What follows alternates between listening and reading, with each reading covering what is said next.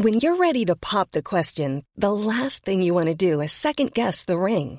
At BlueNile.com, you can design a one-of-a-kind ring with the ease and convenience of shopping online. Choose your diamond and setting. When you find the one, you'll get it delivered right to your door. Go to BlueNile.com and use promo code LISTEN to get $50 off your purchase of $500 or more. That's code LISTEN at BlueNile.com for $50 off your purchase. BlueNile.com, code LISTEN. Hello and welcome to the Red Box Politics podcast in the Times. I'm Matt Chorley. This is the last in our series of specials from the party conference season. I'm in Glasgow with the SNP. Now that sound you can hear in the background is the sound of SNP delegates enjoying their lunch and no doubt talking about independence, because bluntly that is what they do. Although it's not officially on the menu here. One of the really striking things arriving in Glasgow and thumbing through the official agenda is that none of the motions and debates planned at the main conference hall mentioned independence at all. Looking around the conference centre, the SEC on the bank of the Clyde, there were lots of big yellow boards with the slogan Progress, listing the many achievements of the SNP government, scrapping the public sector pay cap, phasing out petrol vehicles, more money for schools, more money for hospitals, the new Queen's Ferry crossing, votes at 16. You name it, every area of Scottish life is covered there, with the small exception of whether or not it stays in the Union. The party leadership seems to have tried to impose the message that they are not talking about independence as much as they were, acknowledging that perhaps people in Scotland have had enough of it, frankly. But how does a party whose whole reason for being is leaving the Union keep party activists motivated, not least after almost 10 years of non-stop campaigning and near hysteria for the course? During this episode, I'll be speaking to some SNP MPs about whether or not there is a way back for the party, or did it peak back in 2015 when it won all but 3 of the MPs in Scotland before losing a third of them in June this year. I will also take a look back over Nicola Sturgeon's big conference speech, in which she laid out her ambition for another 10 years in Parliament. Is that a sign of someone who hasn't quite checked electoral reality, or just the only way of G'ing up the party faithful? But first, the sort of conference conversation that I like. I sat down in a pub with Hamish MacDonald, the Scottish political editor of The Times, and Kirsty Blackman, the SNP MP, to discuss, amongst other things, the impact of Brexit on the fight for independence and whether or not this party conference has been a bit flat. Yeah, I think it is a fair criticism, and I think that Kirsty will probably disagree with me on this, but you have to see the SNP in the context of where it's been over the last few years. And when you look back to 2014, referendum on independence, 2015, huge surge in membership, and the SNP was riding high all through that time, there was always going to be a drop-off after that. There was going to be a time when the SNP conference was not the great sort of explosion of hysteria that you talk about, and this is it. And the SNP have come here on the back of losing a third of the seats that they had in the general election, and so yes, it is a bit flat, it is a bit dull. And I think that people are looking for something to give them a bit of a boost. Kirsty, is it just that after 10 years the party's finally just behaving like a normal party in government? I don't think the party's behaving like a normal party in government after 10 years. If you look at the programme for government that we had, I think that inspired a huge amount of excitement, actually, and from political commentators that wouldn't normally be excited by things that we say. There was across the board, people were keen to think about and talk about kind of bold and radical policies. So I think that's hugely positive. I mean, you would expect things to be slightly disappointing after the football result that we had. But I hesitate to believe that our conference is flatter than the Tory conference, given the lack of leadership that they have, and we very clearly have got a strong leadership team in our party, given the Tories are in chaos and infighting, and we don't have that. We are united. We are a fantastic group of MPs and MSPs that are all working together for a common aim of a better Scotland. Now, one of the things that struck me, and having been at the Tories last week as well, is just the mentality of parties. You had the Labour Party, who lost the election but behaved like they won. The Tory party spent the whole time over-analysing and over-apologising and feeling dreadful about the fact that they ended up with their leader still in number 10.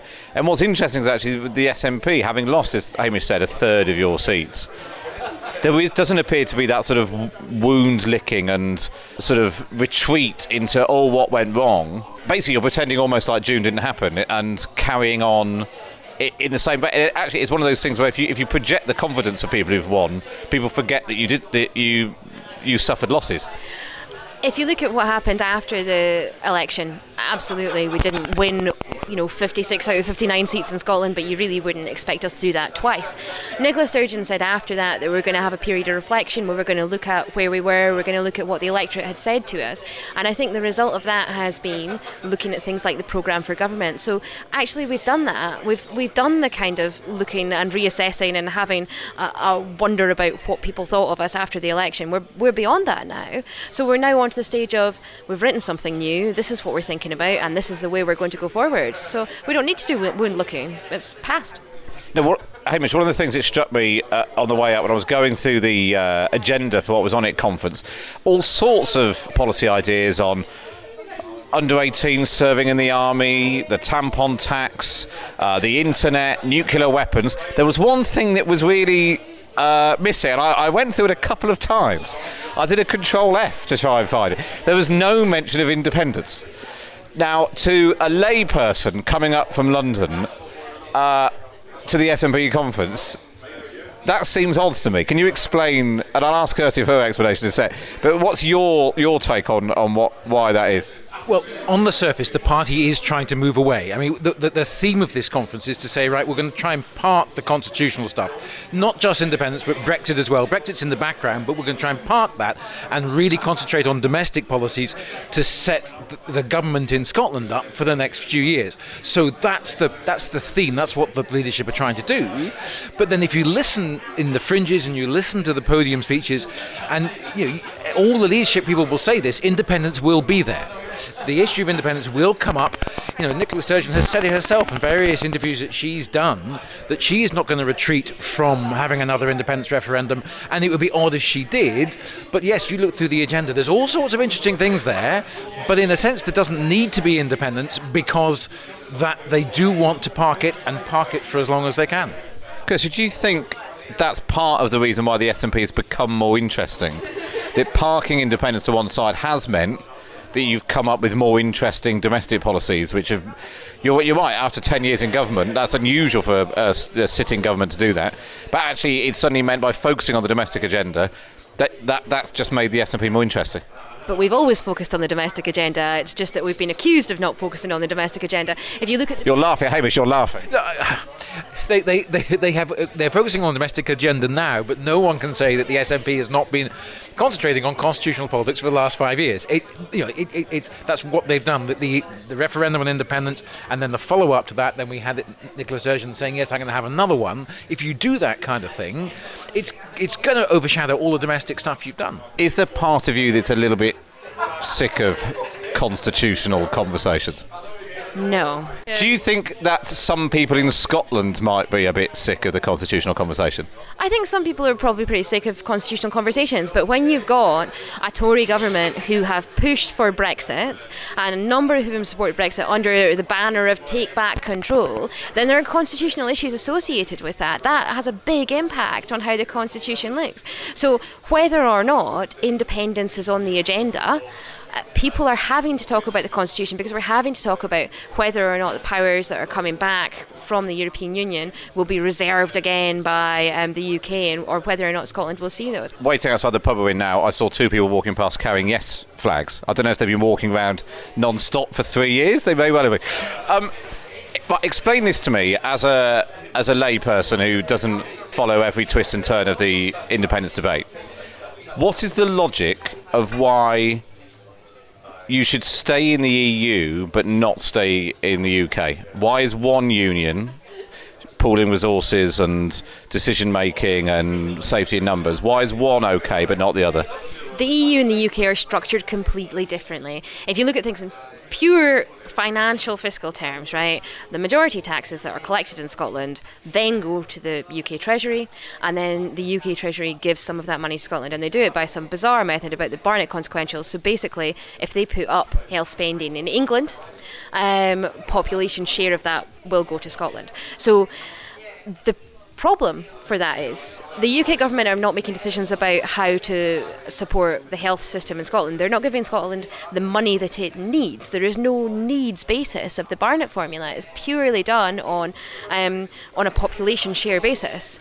So there is no understanding and no funding of our services that suit the people of Scotland. So the block grant goes to the Scottish government, and then it has to decide how to divvy up the funding. Now, that is an asymmetrical relationship. The UK government holds all of the cards in regards to that. The UK government, you can kind of understand why they do, look at population centres like the southeast of England and think, how can we benefit the economy of the UK as a whole? Most people live in the southeast of England, let's do things. But isn't that the same with the money that we give to the EU, that they decide, Brussels decides where the money goes? We give more money to the EU than we get back. That's just part and parcel of being in a club. But the difference with the EU is the UK is giving the EU money rather than the UK giving the EU all the money and the EU giving them a slice back. That's how it works. So actually, it's about them paying a little bit, paying subs, if you like, into the club to be members of the club. Whereas for Scotland, the UK is taking all our money and then giving us some dinner money back.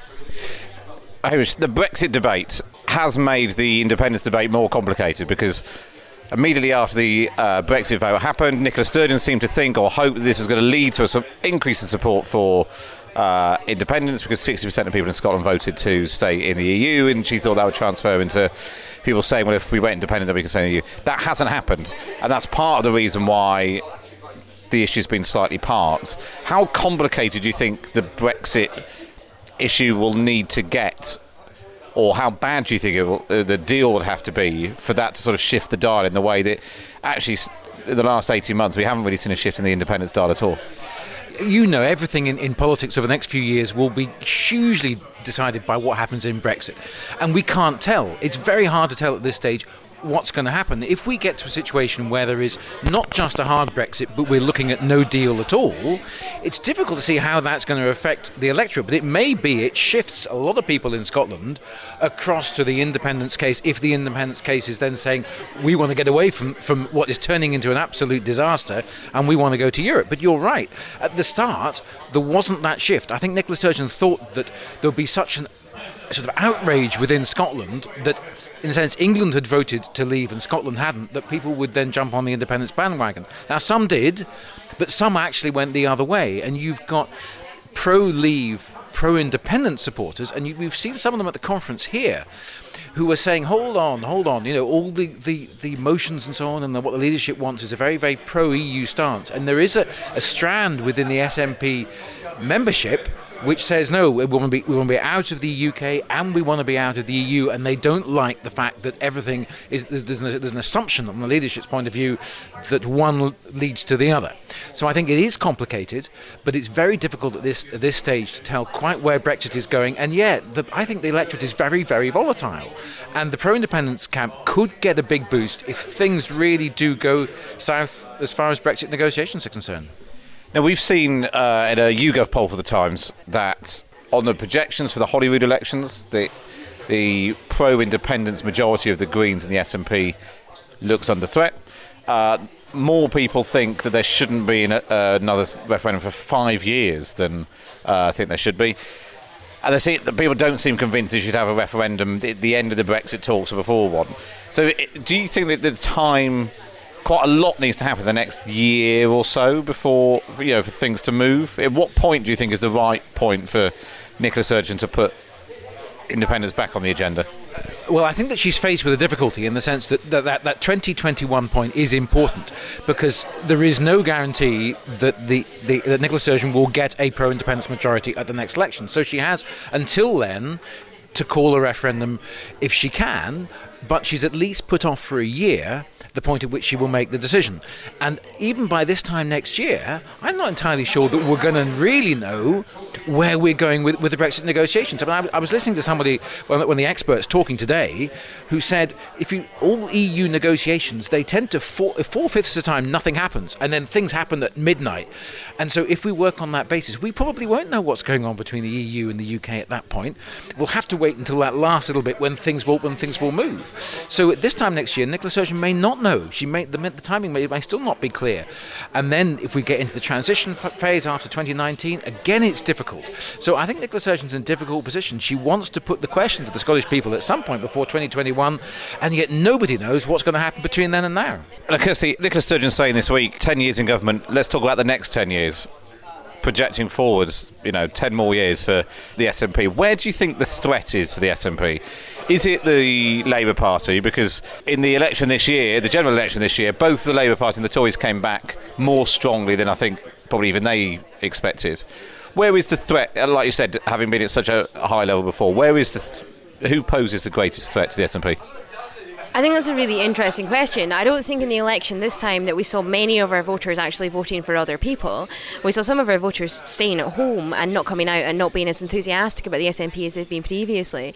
I think, obviously there was a Corbyn bounce. Even in Scotland, because there had been a debate about whether or not he was big. I said previously, if Corbyn was to turn up to a big music festival in Scotland, he certainly wouldn't get the reception that he got at, somewhere like Glastonbury.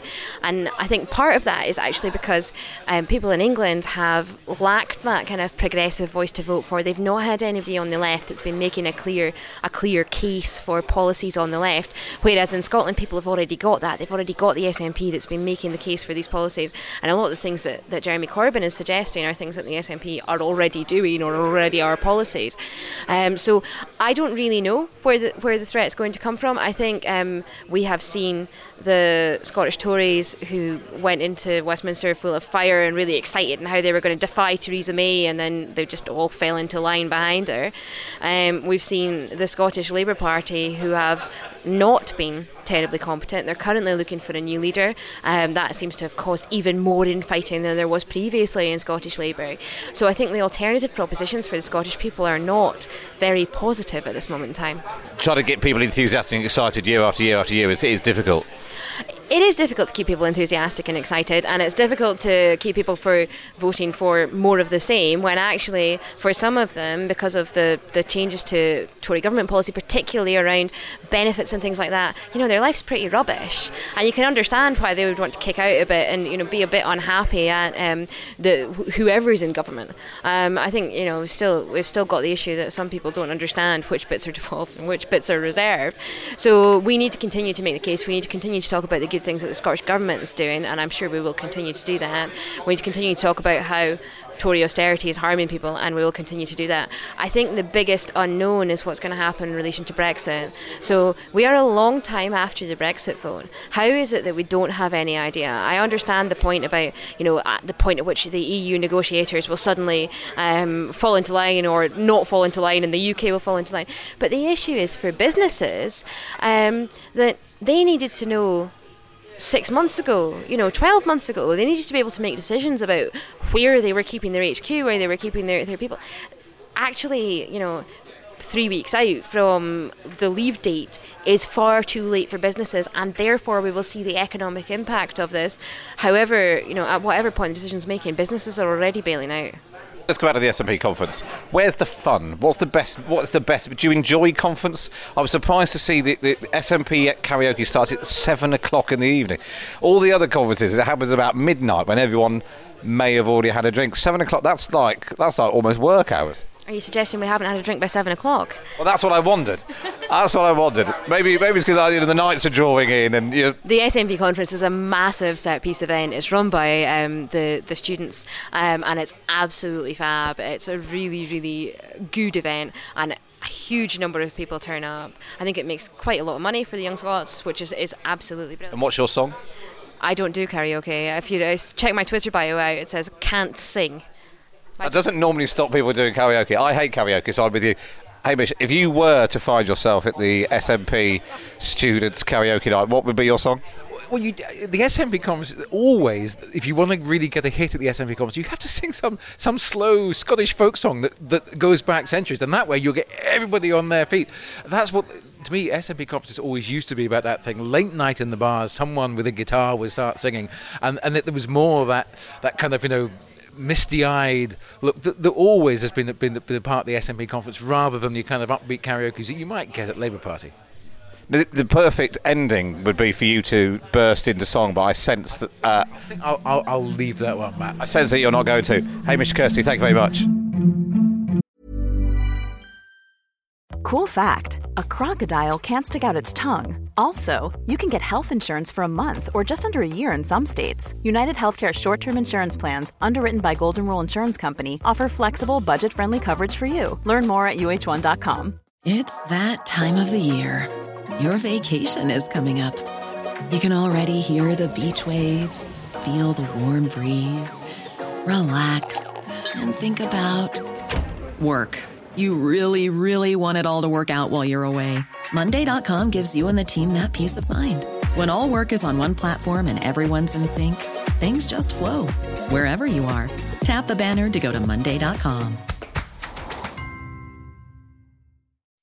When you make decisions for your company, you look for the no-brainers. If you have a lot of mailing to do, Stamps.com is the ultimate no-brainer. Use the Stamps.com mobile app to mail everything you need to keep your business running with up to 89% off USPS and UPS. Make the same no-brainer decision as over 1 million other businesses with Stamps.com. Use code PROGRAM for a special offer. That's Stamps.com, code PROGRAM. OK, I'm joined now by Stuart McDonald, defence spokesman for the SNP in Westminster. It's even getting into international affairs, but particularly Europe is very much on your beat. So, gents, people keep telling me the conference is a bit flat. Is it a bit flat? Not Stuart? You can't have a flat conference in Glasgow for a start, but there are, I think, more members here than last year, which I think was the biggest. More stalls and exhibitors here than ever before as well. So the idea that it's flat is rubbish. I think you're just talking to people with hangovers. You could well be right. What about you, Sue? Look, just because Nicola's voice hasn't gone and we're not all falling out with each other doesn't make it a flat conference. It might be a flat conference for the journalists who had all that excitement with Labour and the Tories falling out with each other. This is what a united conference looks like. And are you confident that all the letters are going to stay stuck to the backdrop as well? Well, for years we've been projecting onto the back of the conference. I'm not sure if that's the plan this year, but that's what we've been doing. So, subject to the power staying on, fingers crossed that the lights don't go out, it should be okay. So, one of the things that struck me, speaking to people the last couple of days, is this question of independence hadn't been on the agenda. We assume that Nicola Sturgeon will talk about it in some way. She talks about Scotland making its own decisions and that sort of thing. Is there a risk if independence is off the table, at least for the time being, until public opinion turns, you have to sort of almost reinvent yourself as a party which is for other things rather than just independence? Well, first of all, we all agree on independence, so having a debate on it, I think you get a fairly overwhelming vote. But the SNP's been about all sorts of things for 10 years. Remember, we're a decade in power when we've delivered all the things that Labour's just starting to get round of, like free tuition fees, free prescription charges, the world-leading climate change legislation. And in spite of the fact that we've been in power for 10 years, we're also ahead in the opinion polls as well, something that no other political party has managed. So this transformation has already taken place. Stuart, if we had peak Nats, peak SNP, given that what happened in the 2015 election, you had all but 3 of the seats in Scotland, in a way, after that, the only way was down.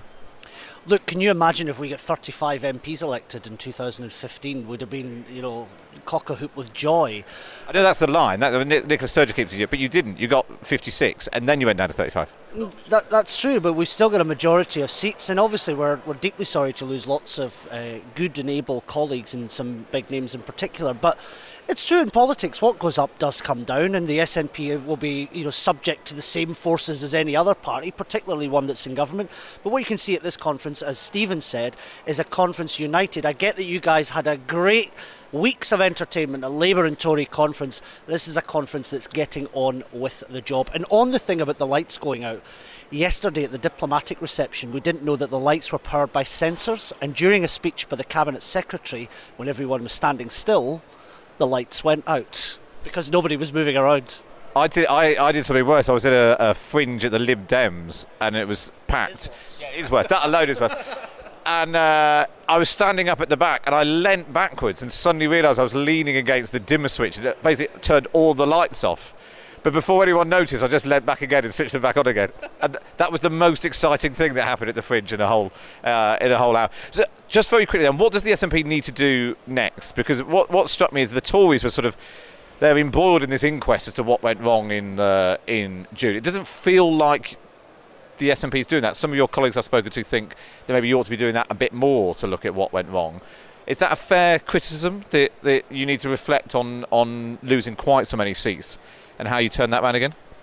I think all of us speak to our local parties about, look, something that I even did after 2015 when we had a good result was go back to my local party and say, how can we do things better? How do we continue to engage? We keep on working, we didn't stop chapping doors, we didn't stop speaking to people. But we've also got a job of work to do nationally as well, which is, you've got Brexit, the SNP are united on this. I've got a job to do, Stuart's got a job to do to represent our constituents down at Westminster, try and work with other political parties where we can. So, if you like, the campaigning doesn't stop, but then it never did stop. But actually the politics needs to keep on going because folk expect us to get on with the job as well. Do you, presumably you both prefer being at home in Scotland than being down in Westminster? It's been a couple of years now, you've both been MPs. Have you grown to enjoy life in Westminster? No, it's because it's just the most odd place ever. But not just we're not just here at home, but we're having this conference in my home city of Glasgow, just a wee bit too north of the river for me. But never mind. But I want to just address this point. The thing to remember is that no matter what else is offered in politics, we offer the boldest idea in politics in Scotland, which is the creation of a new nation state. And that will always need refining, that will always need constant reviewing and constant work, but it's happening. We just don't have these fights in public like our opponents. Oh, that's the party political broadcast bit. What about you, Steve? Do you enjoy life in Westminster? I sort of put up with life in Westminster, but I also had a baby 2 weeks before polling day, or my wife did rather.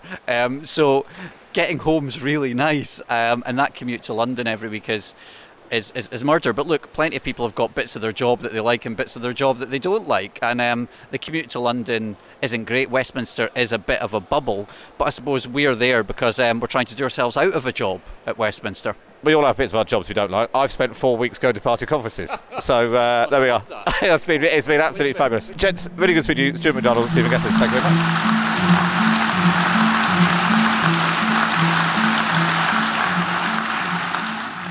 The late, great Canon Kenyon Wright once said this: "There is another way. It is marked the road of hope. Hope for a new nation, at ease with its past, confident in its present, and hopeful for its future. This is the time to believe in and work for that better future. This is the time to put ourselves firmly in the driving seat of our own destiny. That is what the people of Scotland deserve. Conference, that is what we will deliver." Thank you. So literally, Nicola Sturgeon is still on the stage taking the applause. We're joined by Alex Massey, Times columnist in Scotland. So Alex, was your spine tingled? No, it was left untingled, I'm afraid, Matt. And that was a fairly perfunctory speech, actually, by Nicola Sturgeon. I think the big reveal was the announcement of a publicly owned energy company that would operate on a not-for-profit basis to compete with the big energy firms.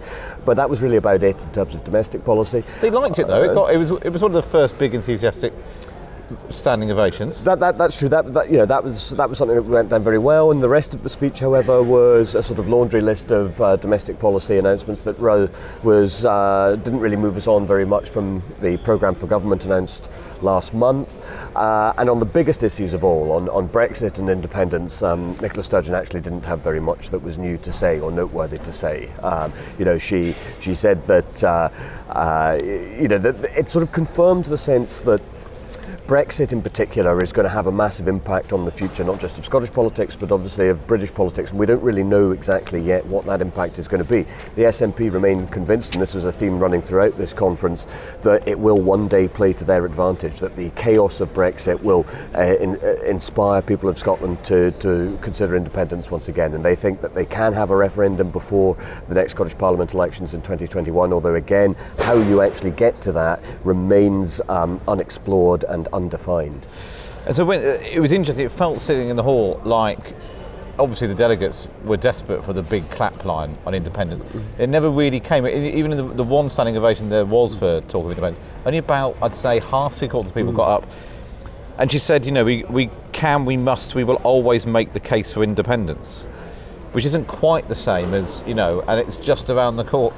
Yeah, I mean, there's a certain... we're going to keep on talking about it, but I don't know when it's going to happen. Yeah, I mean, there was a certain, element of, the Pope reminding his audience that he's a Roman Catholic about that. But you're right. I mean, I thought that the speech, while well received by the party faithful, didn't send them into raptures of delight the way previous conference speeches from Nicola Sturgeon have done. And that, I think, reflects the general uncertainty that we have at the moment, that this was a conference, I think, that was largely about holding a line, about waiting to see what happens in terms of Brexit and other developments, and in that sense, the SNP is responding to events rather than making the political weather, to refer to an old political cliche, and that is something they're not used to that, are they? Because they've been used to, for the last 10 years, being in the ascendancy, winning in Holyrood, winning almost all the seats in Westminster elections, even during the independence referendum campaign, they were making the case, they were on the front foot, and to be in this sort of holding pattern, waiting to see what happens down in London with Brexit, I think it's difficult. It is difficult, and Angus Robertson, who's speaking, of course, lost his seat in June, but he reminded the conference that the SNP has won the last 7 elections at all levels of Scottish democracy. They are the Scottish establishment now. They are the political masters, if you like, and so there is a difficulty in being both the dominant party in Scotland and at the same time vulnerable to external events, and that is something that the party is still coming to terms with, and still coming to terms actually with the setback of the general election result, in which it lost 21 seats and a significant share of its vote, and that is something that I think has meant that it can't actually now shame the UK government into delivering a second independence referendum that the majority of people in Scotland don't want anytime soon, and so that means that it will have to be delayed until after, as Nicola Sturgeon puts it, the general terms of Brexit are clear.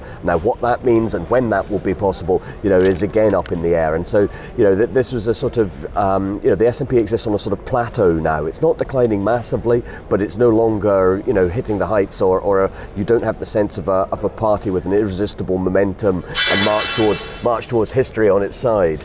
Now, I thought one of the, in terms of the politics, one of the striking things is that any other party conference or any other politician from a different party, they never comment on polls. They are sort of a line that they don't comment on polls. There's only one poll that matters, and that's one poll. The SNP are obsessed with polls. Yeah. They're constantly referring to individual polls. They seem particularly obsessed with the Times' most recent YouGov poll, which puts the Conservatives in third place behind the Labour Party. And they're upset. Every single sort of speech seems to have mentioned it.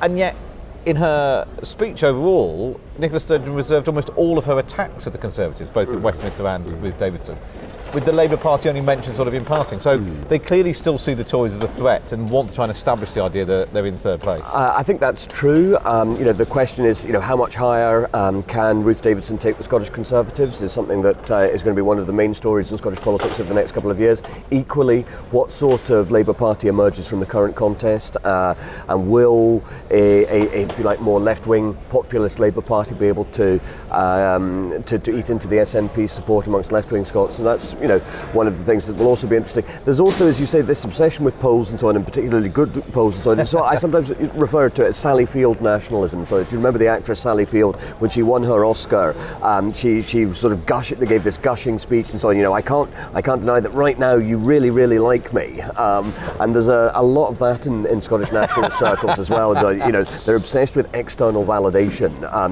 So anytime anyone says something nice about Scotland and so on, Scotland's the most beautiful country in the world and so on, that's a massive, the easy cheer line for the SNP and so on. Look at us, aren't we great? And of course that's to be contrasted with the sort of hellish dystopia of a Westminster government in England, a Tory government in England and the rest of the UK and so on, that is ravaging the countryside and laying waste to our cities and our futures. So just as we wind up, they're literally dismantling the stands around us. What do you think lies in store for Scottish politics over the next few months and years? Well, I mean, the SNP have been in power for 10 years, and so it is not surprising that a little bit of the shine has come off them, that they are not as popular as they once were. At the same time, they do remain the dominant party in Scottish politics, and they're likely to do so for the foreseeable future. The Times poll that you were referring to earlier suggests as much as well, that if there were to be an election, they would lose a few seats at Holyrood, but they would remain the largest party by far. And that is the sort of new establishment, the new status quo in Scottish politics. It was, and doesn't look likely to change anytime soon, because it remains the case that overall your political views in Scotland are dictated by your constitutional preferences. And for as long as 40-45% of people support independence, the SNP are going to find themselves in a position that that if not unassailable, is certainly very hard to assail. And it'll be interesting to see what happens in terms of enthusiasm for independence alongside Brexit. Does a bad Brexit deal make people more likely to want to go it alone with independence, or do they look at the complicated mess of Brexit and think, well, we don't want to go through all that all over again, it's bad enough trying to get out of one union but leaving two too complicated? And nobody really knows how those two things play out. Exactly, that is the great core fundamental question upon which so much else will depend, I think. And at the moment, if you speak to SNP people, the general view is that Brexit will eventually work to their advantage. That said, within the party, there are some voices who worry that perhaps it might not. So that's the question. What if we're wrong about that? What do we do then? Is the sort of thing that all political parties need to ask themselves, and not nearly enough do. You need to have a plan B, sometimes even a plan C, and it's not yet clear that the SNP have that. But then, to be fair to them, with regard to Brexit, they are not the only party without a plan. A plan, yeah, never mind plan B, a plan A. A plan A would be good. But it seems like we've come to the end of the conference season, and nobody anywhere knows what the hell's going on, and that's why politics are so interesting, if in times slightly daunting. But thanks to Alex, also my other guests, Hamish, Kirsty, Stuart and Stephen. As ever, you can sign up to my morning email briefing at thetimes.co.uk/redbox and subscribe to the podcast on iTunes and Android and all the usual places where you get it. But for now, from me, Matt Chorley in Glasgow, it's goodbye. Thank you for downloading. To discover more, head to thetimes.co.uk.